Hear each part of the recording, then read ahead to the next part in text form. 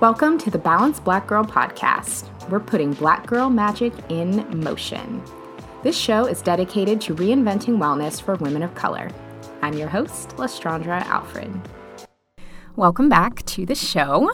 I'm so glad that you're tuning in for another week of the Balanced Black Girl podcast with me. I love putting out these episodes, and hearing your reactions to them has been incredible, and the support for the show has been incredible, and just makes me so excited to continue. When I decided to put out the Balanced Black Girl podcast, I was really excited about it because I felt like it was something that was very needed. But also, truth be told, I was pretty nervous as well because for the last several years, I've been putting out wellness content that has been pretty generic, that has attracted kind of a wide audience and a lot of different kinds of people. And I do have a lot of followers who are not women of color. And I thought, I know I really want to serve women of color and be more upfront about that, but am I going to alienate my current audience? I don't know what's going to happen, but I just put it out there and trusted that it would all work itself out. And to be honest, I have been so excited and relieved at the response of the show from all different types of people, either women of color saying, thank you, I've had so many similar experiences, thank you for sharing your story because your story is like mine, to people who are not women of color saying, wow, I had no idea these things happened, and I appreciate you putting this out there so that I can continue to learn and evolve and watch how I interact with people inside and outside of the wellness space. And the fact that that has been the reaction by and large has been really, really incredible thing. So I really thank everyone from all different perspectives who has tuned in. And along those same lines, this is kind of the perfect segue into today's show. My guest, Allison Tenney, is the founder of the Ignited Women Summit, an event that's taking place in Seattle in February of 2019. And I was really excited to have Allison on the show because she just has a really, really unique perspective. Allison is a fitness coach and has a background in athletics, which you will learn more about in the episode. And she is also a white woman. So she is not a woman of color like many of our other guests have been. However, she has had a lot of really interesting and unique experiences in her own life that have really changed how she approaches diversity and inclusion in the content that she puts out. And I thought that she would be a really, really great person to have this conversation with. And she and I had a phenomenal conversation. We really learned about her journey of self-awareness and understanding diversity and understanding just the different aspects of things outside of the world that she was accustomed to, and I am super grateful to have had her on the show today.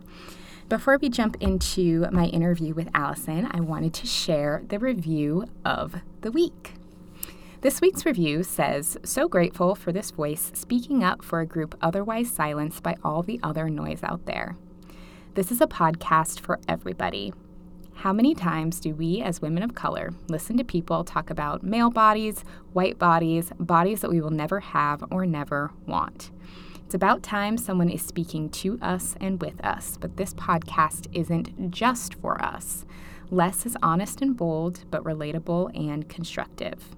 Love these first few episodes, and I find myself clapping my hands together as I listen on my afternoon walks. Can't wait for more.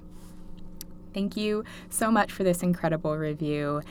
The fact that this is the response the show has had is just makes it all worth it. And I really, really appreciate the feedback. If you have not yet left a review for the Balanced Black Girl podcast, please do so over on iTunes. It really, really helps the show, and I really appreciate it. And maybe you will get your shout out on the next review of the week. We'll see. You got to leave a review to do it. Without further ado, let's jump into today's show. Today, I'm joined by Allison Tenney. Allison is the owner of Allison Tenney Fitness, an online training business built on the belief that movement and heavy lifting are empowering and fun. Allison is also the founder of the Ignited Women Summit, an annual wellness and leadership event that creates a space for learning through an inclusive lens. Allison, welcome to the show. I'm so excited to have you. I am so excited to be here. Thank you so much for having me, Les. Yeah. So, fun fact, I don't know if you know this, but you were actually the first person I told about the podcast and the rebrand. And Seriously? yeah, when you messaged me and were like, what changes are you making? Oh, I hadn't told anybody yet. You were the first person I told. So, it's kind of oh my God. I am so honored and just so excited about the change and everything that it's bringing for you. I love it. thank you. Thank you. So, it makes me even more excited that you're here on the show today. Awesome. So, first and foremost, I love hearing my guests' fitness stories. What brought you to Mm, the fitness space from a personal perspective? And then yeah. also, where in your fitness journey did you decide that you wanted to start coaching others as well? Oh, so fitness has kind of always been in my blood. My origin story is really in sports and athletics. So I've always played soccer. I grew up playing soccer, grew up playing competitively, played Division 1 out on the East Coast. And then when I graduated, was like, what do I do with my life? Kind of had no idea. Almost went to law school because I was an English major and was like, what do I do with this English major? I should go to law school. Well, thank God I put that off for a year, deferred, and kept coaching soccer because it was my love, it was my passion, and kind of never looked back from there. So from coaching soccer, bounced around to a few different universities, and then was at Seattle University for about 9 years and really started dabbling in strength and conditioning. So I had this really cool kind of hybrid role of doing all of the strength programming and coaching on the field. So it was like this wonderful blend of being able to coach the soccer players and then also help them with their fitness off the field, and their strength programs in the weight room. And then that kind of turned into having all these alumni that were like, hey, you coached us for 4 years and did all of our workouts and programming. Like, what do we do now that we're graduated?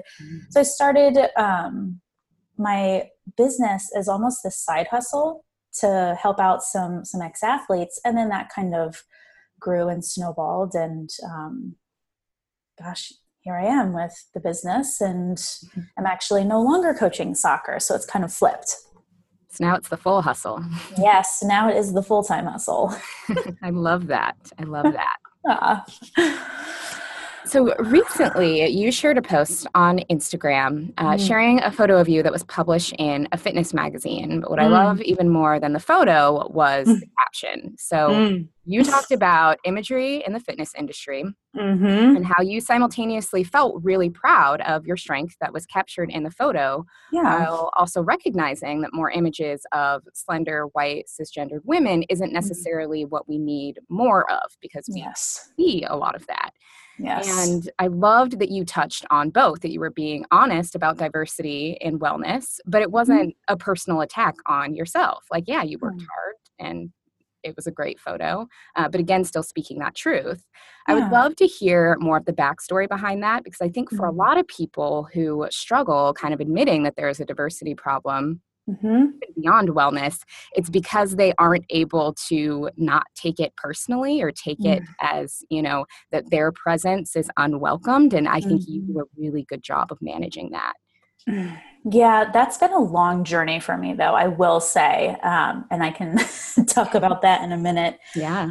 I think it's a super important for people to understand that, like, it's not one or the other. It's not like I don't belong in this space. And so everything I value or everything I'm worth, like, it doesn't belong there. It's making sure that, like, you own you own those pieces of you, and you own those parts of what makes you truly special, and acknowledging that how other people show up is also really special. And the fitness industry does not do a good job of representing all of the pieces that are important for everybody. And there's a huge diversity problem. I think it's important to note that, like, for people that are listening, I'm thin, white, female presenting, cisgender, like, I'm like your standard typical white girl when I show up to the fitness space.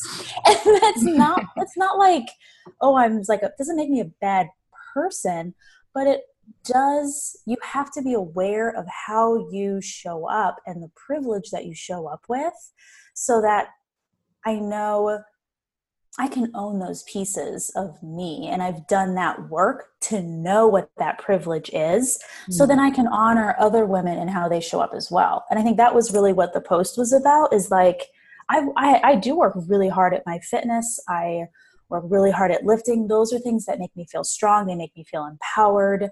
And representation in the fitness industry sucks. We need to see more women of color. We need to see more of everybody else other than white women.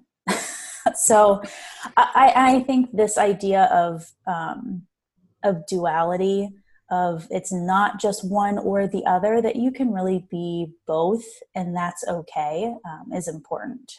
Absolutely. Yeah. And I love how honest you were with saying that you didn't always have that point of view and that you had to, do the work to get there. Can you tell us a little bit more what that looked like, what that process looked like, and what doing the work looked like for you? Yeah. Deep breath. So I think you kind of touched on it a little bit, is that there's this story around shame and not wanting to talk about these things, because they can be really hard topics. And for me, when I kind of dive into my story about doing this work, I have to really own the piece that, like, I am really new to this conversation. This is not a new conversation. I am just new to it. Yes. And so really honoring that piece, and that I'm really learning a lot and I'm messing up a lot. But I'm in it and I'm in the messy. And so I think like that is really important for women who are just starting out on this journey. It's just be honest, like particularly white women who are kind of waking up to these realizations, like, oh, there isn't representation in the fitness industry. Like, yeah, because we have to do this work. Like, this is our work to do. So for me, it kind of started out of the event that I started, which it will be in its third year in February, but year one, I had this idea basically on the heels of the 2016 election and this whole shift for women, and really the space of just wanting to be empowered and wanting to really own our voices. And there was just this massive shift right after the election. And I had gone to a bunch of different fitness events and was like, yes, women and community and empowerment, and like, let's do it. Meanwhile, like, I had not done any of this work to understand my biases, to understand my blind spots. And I put together this awesome event. I got really great feedback. It was really great. And it was really problematic because I hadn't done the work to really see the harm that I had done. And it really kind of came to a head because, you can Google it. I got a review after the event. Yeah. I had been interviewed by the school newspaper, which I was like, sweet, the school newspaper's reaching out to me now. This is going to be so big time. It's going to be awesome. These two reporters had asked some kind of leading questions, like asking about the speaker lineup, and they were all white women. And, looking back now in that interview, I really should have realized my blind spots, because it was literally pointed out to me pre-event. And instead, I really chose to dig in and like defend my speakers and their experiences. And, they all have different stories. Yes. And they were all white women. And so it was like this whole experience for me of like anybody that was questioning me around the event or around inclusion, I felt personally attacked, which is kind of a normal response for white women. I'll just speak for myself as a white woman, that we're so insulated from these things that we don't know how to deal with them when it comes up. Yeah. And so it came up for me in a big way, because a month after the event, I was like, I had that interview with the school newspaper. Let me go Google it. Like, I'm kind of curious. Oh, the title of the article was Ignited Women Struggles to Reach All Women. And it was one of those like, oh crap. Yeah. Like when you talk about like your shame spiral or like that moment where like everything kind of collapses in on you. And I was so upset and so hurt that I had done all this work around this event to showcase strength and success and create community and all these things I wanted to have happen. And here's this article in my face that was like, you really missed the mark. Yeah, that can be a tough pill to swallow, especially when you do work really hard at something and your intentions are in the right place. How did you navigate that? It was really this waking up. And to be real honest, I got pretty defensive because I had a lot of shame and a lot of hurt. And so, of course, I read it like 8 times because, you know, who doesn't like a good shame spiral? But as I read it, while my intentions with this event was to empower women, the impact was that I left a lot of voices out and a lot of women out of that conversation. And so I reached out to some trusted friends, and I had written a blog post in response to getting the feedback and was like, I'm taking their feedback and I'm going to do this good work. And even my blog post was like off. Like it ended up being like one step at a time, like one step forward, like 5 steps back. Like I would try to like navigate this new realm and then I would mess it up and I would be right back kind of in this like messy place. But I reached out and had a conversation with Erin Brown. Do you know Erin at all? Yeah, yes, she's wonderful. So Erin is wonderful, and she had been the keynote speaker, one of the keynote speakers at the event. And I had a conversation with Erin, and it was really a calling out and a calling in.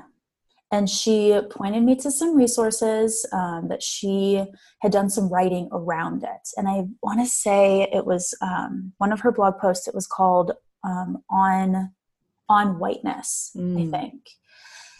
And she gave me some stuff to read, and we had this wonderful conversation, just talking about like why multiple lenses and this really intersection of all these different experiences and why diversity is so important. And so that conversation was super impactful to me.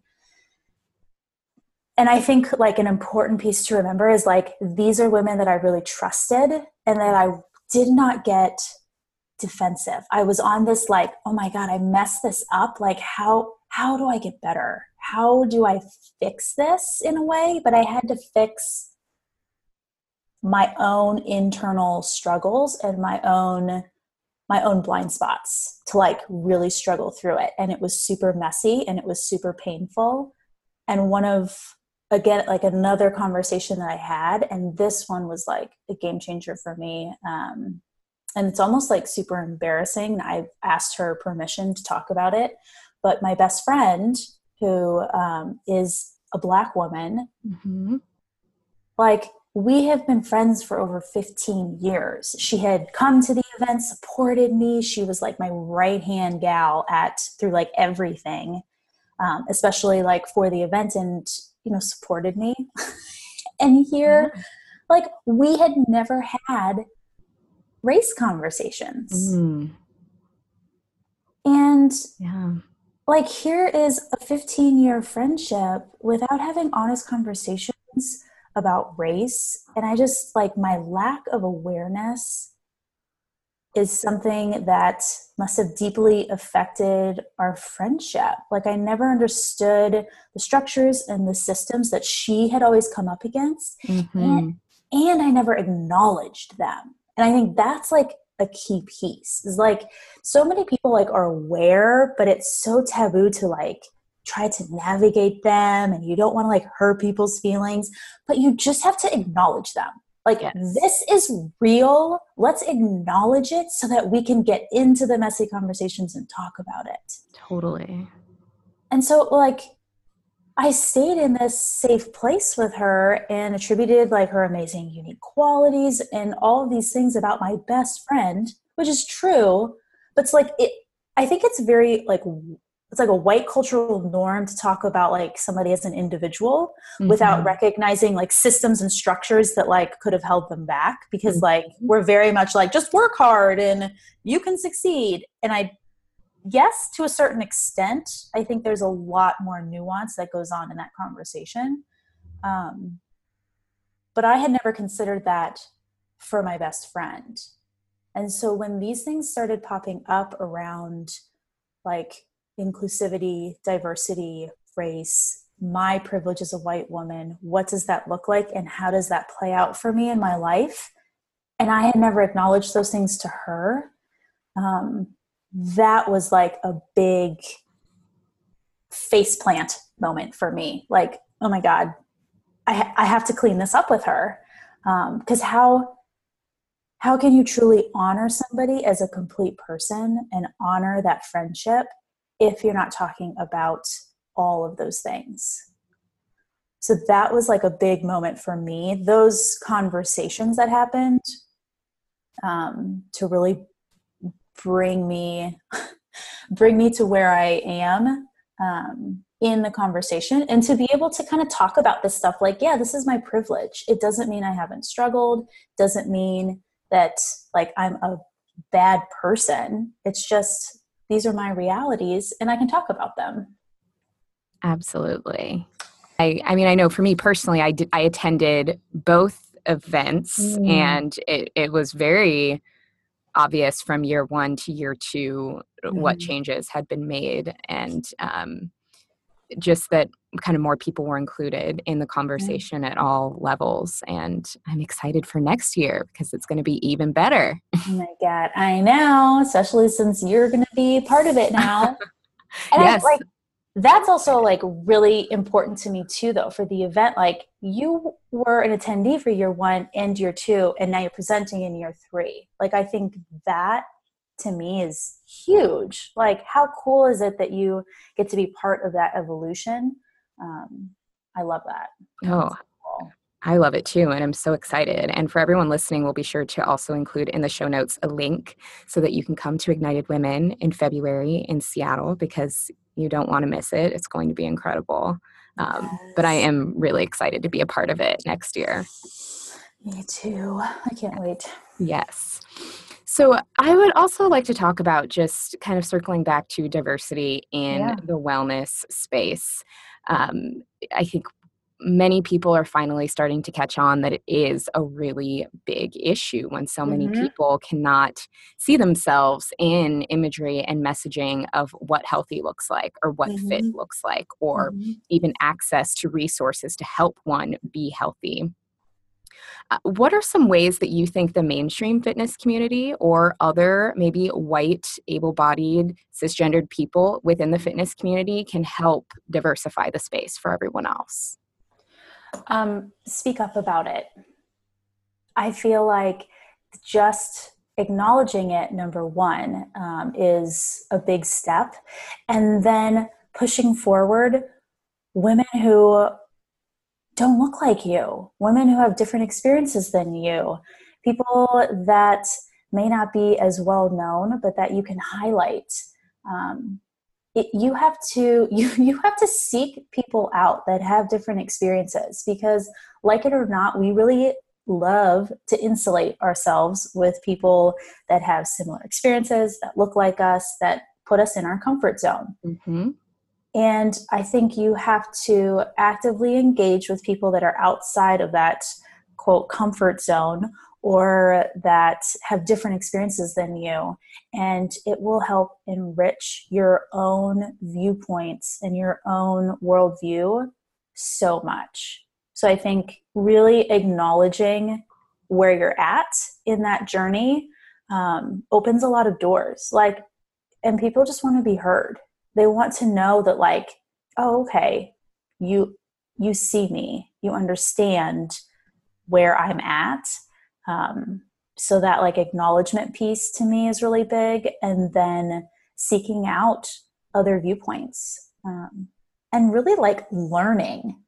Like it's not like just like going on Instagram and following like that. Sure, that's a piece of it because we're so stuck on our phones. And I mean, I'm living my best gram life.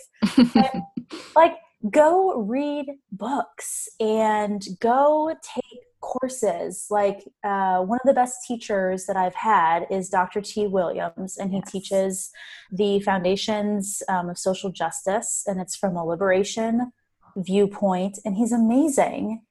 Like that's like online, easy, not, well, I won't say easy. It's accessible. Yeah. And so you get challenged in other ways by just seeking out learning opportunities. And I really think it's important that you have some type of structured learning, because as white people, again, I'm generalizing, but like I'm going to have like people coming at me, which is cool.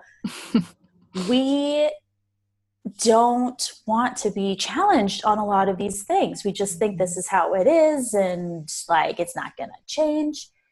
You have to be in a learning environment that's structured, that allows you to ask questions, that is open and safe for you to do the work and to do the learning. And so for me, having somebody like Dr. T and his foundations course has been pivotal to my learning, and having that safe space.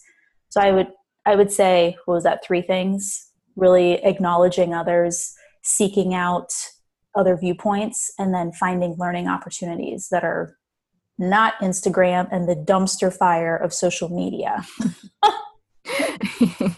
Yes, but those are 3 great resources and 3 great places to start. Mm-hmm.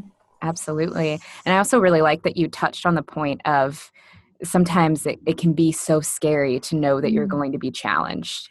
But being challenged doesn't have to be scary. It really doesn't.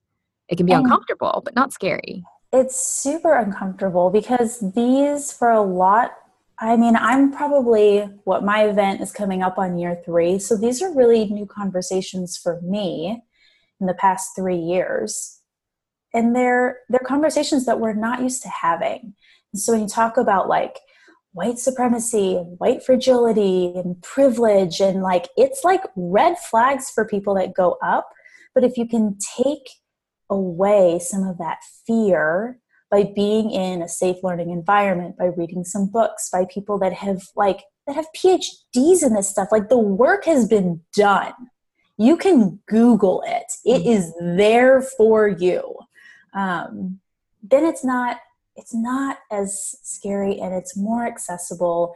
And then you're not going out and harming people that you love and care about, or harming people that you're trying to help. Like, we're in the service industry in fitness. You're trying to like change people's lives. And here you're like shutting out so many people. It's insane to me. No, that's such a good point. That is such a good point of how can you help people that you can't relate to, or that you don't try to relate to or understand where they're coming from. Totally. Absolutely. So what are some of those resources that have helped you be a better ally? Are there any particular books that you've read that have been really helpful? I know Dr. T is such a great resource, and I definitely will link him in the show notes so that people can follow his work as well.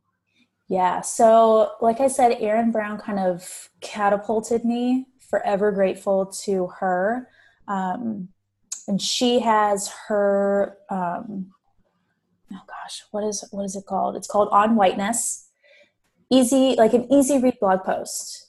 So that, and then also another great article called Unpacking the Invisible Knapsack.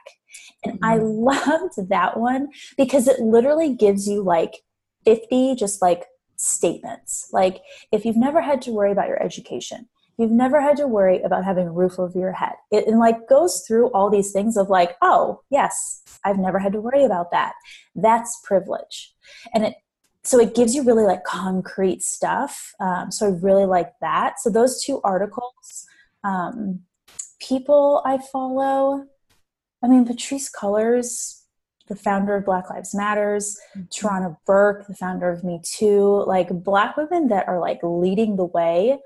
Um, I'm reading a book right now by Robin DiAngelo, who's a white woman, called White Fragility, but she does so much racial and social justice education. Yeah, I heard her speak a few months ago, and it was she's phenomenal. She's just phenomenal. And I think it just takes a whole lot of that, like defensiveness out of it when you are learning about it in a productive way. And so for me, it's been about reading these books. Patrisse Cullors has a book called When They Call You a Terrorist. That was pretty eye-opening. I mean, the list of books goes on and on and on. And Google is your best friend. Like, just Google, like, shit white people say. Like, don't say that. And then, yeah, Dr. T. So I would say like those two articles on Whiteness by Erin Brown, Unpacking the Invisible Knapsack, like books that are going to work for you. Like I just finished Malcolm, like the autobiography of Malcolm X. Classic, right? Like, yep. How did it take me this long to read that book? And it just gives you so much history as to like, wow, like, again, like it's not new. This is not a new conversation. We're just new to it. So learn everything you can. Absolutely. And I think also another big part of that is listening to listen and not listening to respond when you do come across those types of resources or those conversations. Oh my God. That's like, I mean, you just hit the nail on the head. Because if you're listening through the filter of like, I'm a good person and I have friends that are, women of color. And like, if you're constantly trying to defend your viewpoint and your stance, you're never going to walk through that door. And it's like with my best friend, Danielle, we would have had a wonderful friendship.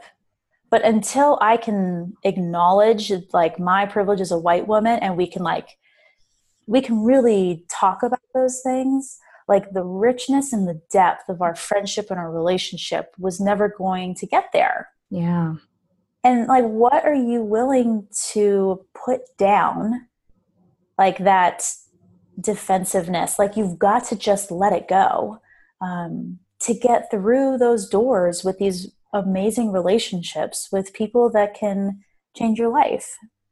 Absolutely. I love that you said that because really, if you really think about it, you have nothing to lose by just understanding and reaching that level of depth, but you have everything to gain by learning so much more about other people and their perspectives. Yes. Yeah. And I think that defensiveness comes from this like viewpoint of like, but if I admit these things, does that make me like a racist? Does that make me a bad person? It has nothing to do with that. To me, it's about acknowledging the systems that we operate in, which give me privilege as a white person. It doesn't make me a bad person. But if you don't acknowledge those things and use your voice, like privilege is for using. Like you got to use it. Yes. And if you're not using it, like that's where I have some major issues. Like if you're going to bury your head in the sand and not use that privilege, like, sorry, like we're not going to be BFFs. Let's just say that. Yeah. Yeah, I couldn't agree more. Another topic that I know you have talked about on social media and on your blog, I know you posted a blog post about this a few months back, is language that we use in the fitness space, especially as fitness professionals or as people who create fitness content, harmful language that we use in the fitness space and how that in and of itself can be not helpful for inclusion. I would love to talk a little bit about maybe your journey with that as well. Was that something you were always aware of, or did you have kind of a similar experience where you had maybe an eye-opening moment with that? I wouldn't say it was an eye-opening moment. It was more of like a progressive, like, I'm starting to really notice these things in fitness spaces. And like, this is starting to really bother me when people say certain things, and it's not okay. Like, like, if this is going to exclude people, if you're starting to say things, then it's not okay with me. And to me, my platform is really about, I was talking to a friend about this, almost being like a thought disruptor. Like, everybody just goes on cruise control and thinks that, like, lose the 10 pounds and, squat this much, and like all these like norms in the fitness industry. And you can just put it on cruise control and show some cool stuff on your Instagram feed, and everyone thinks you're great. Until it's not. Like, it's not okay for so many people to be on cruise control. And if I can insert myself in a way that's like, oh, maybe that's not okay, or I hadn't thought of it that way. And if you can disrupt people enough to make it not okay for them to maybe say that again, then I feel like I've made an impact. Yeah, I love that. And I think that the fitness industry, online and offline, could use a whole lot of disruption. And I'm Right? happy that there are now more of us willing to disrupt it, because it's very necessary. Yeah, I totally agree. And I think there's just more perspectives. Like, fitness is not just one package, and it's not just one way of delivering it. It's not one outcome. There's so many ways to approach it. And why not have all of those approaches available to you? Totally. I was recently talking to a friend who is a health writer, and she is working on a piece about social media and how it Mm. impacts our mental health, which is, Mm. I'm really excited to read it when she's done with Yeah. it. And she shared with me a study that she found about kind of the correlation between social media usage and self-esteem. And one of the points in the study was they found that people who consume a lot of kind of stereotypical fitness content that's all Mm. about abs and glute guides and fat Mm. loss, Mm. not only do they suffer in terms of their mental health, but their Mhm. motivation to actually get up and get moving and Mm. work on their fitness and do these things Yeah. goes out the window. But they consume the content more than anyone else.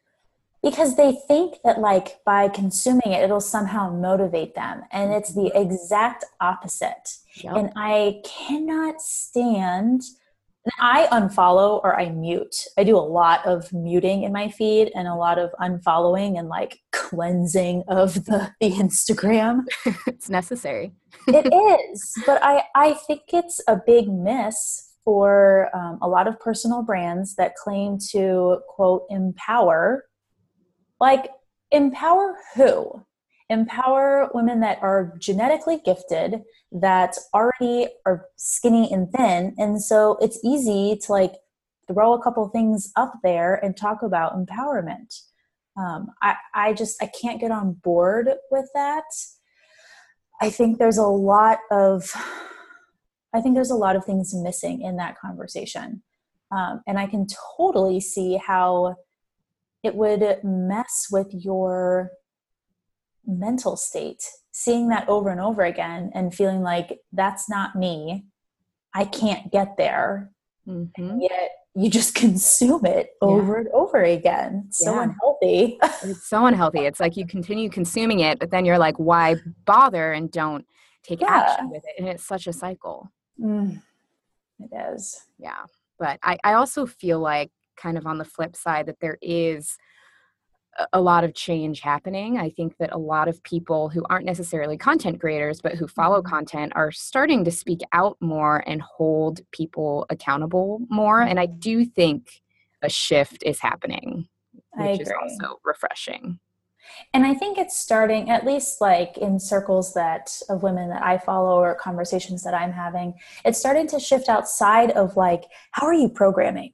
Mm-hmm. Like, what's your, I don't know, like, what's your squat progression and regression, and how are you, like, it's getting a little bit more outside of the X's and O's, and people are really understanding that there's mental, emotional, spiritual, physical, all these things that play into our health and well-being. And so if you're going to be a coach, you're going to be talking about all those things, not just programming and sending your clients a 12-week, here you go, good luck.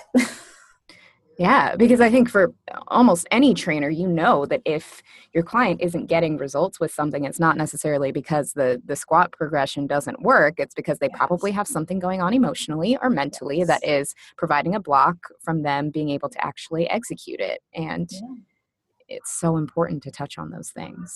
Yeah. And if you're not talking about the stress in their life, like you're missing the boat, because the training is only a small piece of it, like you said. And to me, understanding that stress, like we all have stress, but how it shows up and how it manifests and where it comes from. Like my stress is going to be way different than your stress. Like the filters that you use for your life it's so varied from individuals. And so you have to understand the filters that your clients are getting that stress from and how they're viewing things. Absolutely. Speaking of stress, it's kind of a good segue to my next question. A topic that I am both passionate about and yet kind of roll my eyes at is self-care. in the sense that in a lot of ways, self-care has become a bit of a commodity. It has become kind of a trendy thing that companies are now using to sell things to people, where self-care is something external to us. It's getting your hair done. It's doing a face mask. It's getting your nails done. When really those things are basic hygiene, in my opinion. I hope you're washing your face. Yeah, exactly. And I think true self-care is really that inner work, and it's doing things like you said earlier, how you're constantly kind of muting and curating who you follow, making sure that you're following people who are uplifting, and making sure that you're attending to your mind, body, and soul, especially in this political climate we're living in, where there's just so many things happening that are traumatic and stressful for us all, that you're still taking care of yourself amidst all of those things happening. Yeah. So all that being said, what does self-care look like for you, and how do you manage your stress? Oh man, I'm probably like the worst example. I'm learning how to take my foot off of the gas pedal. For me, self-care is really being gentle with my process. Because my story is I'm never doing enough. Like not I'm not enough. It's always I'm never doing enough. Yeah. And especially like I'm surrounded by some pretty freaking unbelievable kick-ass women, which is by design. And it also can send me into this like, oh, look what they're doing. My friends are so awesome. Like I love it. But that can also be part of my trigger.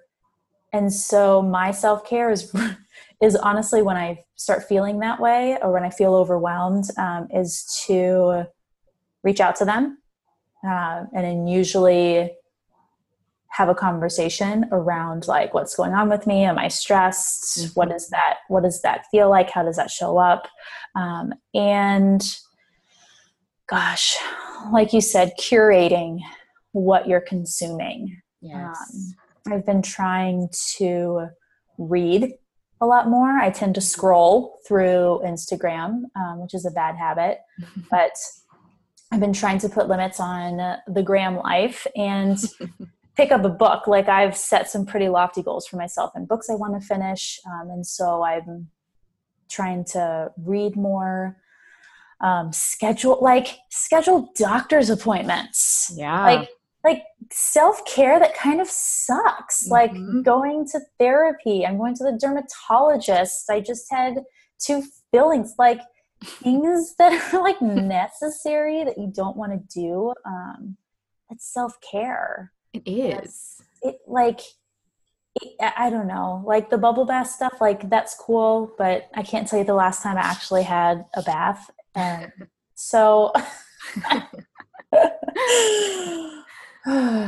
yeah, that's what my self-care looks like. Putting limits around my consumption, Yeah. reaching out to friends when I start hitting some kind of spiral of I'm not doing enough, and taking time to process. Yeah. I don't think we give ourselves enough time to just sit. Like I've been going for a 5-minute walk after I drop my kids off for school. Mm-hmm. And my girlfriend was like, "Oh, you're habit stacking. Good for you." I'm like, of course, like one of my coach friends would put a coaching term to it.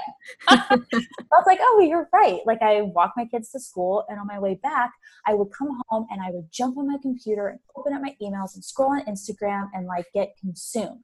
And now I take a 5-minute detour, and it's my abundance walk. And I walk and I think about all the things I usually have some type of focus, but it's like abundance in my home, in my health, in my business, in my bank account. And I think about how I'm bringing abundance to all of those things, or how I'm grateful for X, Y, and Z. And it's like 5 minutes, but I have to walk. Like I couldn't journal, like the whole self-care thing of like journaling and take the first 30 minutes right when you wake up. Like, again, like to me, self-care is figuring out what works for you in your life. Totally. I kept trying to shove self-care, like everybody else's version of self-care, into my life, and it wouldn't work. Mm-hmm. And so I would get more frustrated. Like, how come I can't do these things? Like I am a very physical person. I have to be moving. I get a lot of joy from just moving my body, from being outside. And so for me, a 5-minute, like called abundance walk was perfect. Like that's part of my self-care. And I don't have to put pressure on myself to journal. That's so good. I love the abundance walk. Yeah. That's so, so good. And I think that you hit the nail right on the head, that self-care has to be totally individual, because if we're doing self-care that doesn't work for us, one, that's completely ineffective. And two, I mean, it has to be what we need as individuals. So I love that you're finding what works for you. Yeah. But taking that time, God, I don't know. It took me like a year. Like, Allison, go for a 5-minute walk. Like I was like, I don't have time in the middle of my day to get up and go for a walk. I just wouldn't do it. Yeah. And so for me, like that whole habit stacking, like I'm on my way home anyway. What's 5 minutes out of the way? So it's finding those little, like, whatever you want to call them, hacks to figure out what does work for you. Absolutely. Yeah. I love that. Well, thank you so much, Allison. I really loved this conversation. And this was so much fun. It was. I really appreciate you being so open and honest. And I just really think this conversation is going to be so helpful for a lot of people. I hope so. I really hope so. Yeah. So where can our listeners find you to keep in touch with you? I'm living my best life on the gram. I'm at Allison Tenney, all lowercase. And then my website is AllisonTenneyFitness.com. Awesome. And like I said, we will most definitely be linking information for the Ignited Women's Summit in the show notes, because if you haven't already gotten your ticket yet, you're going to want to. It's going to be an incredible event. Yes. Please, please come, show up. We want you there. Yes, it's going to be amazing. All right. Thank you so much for coming on, Allison. Thank you for having me, Les.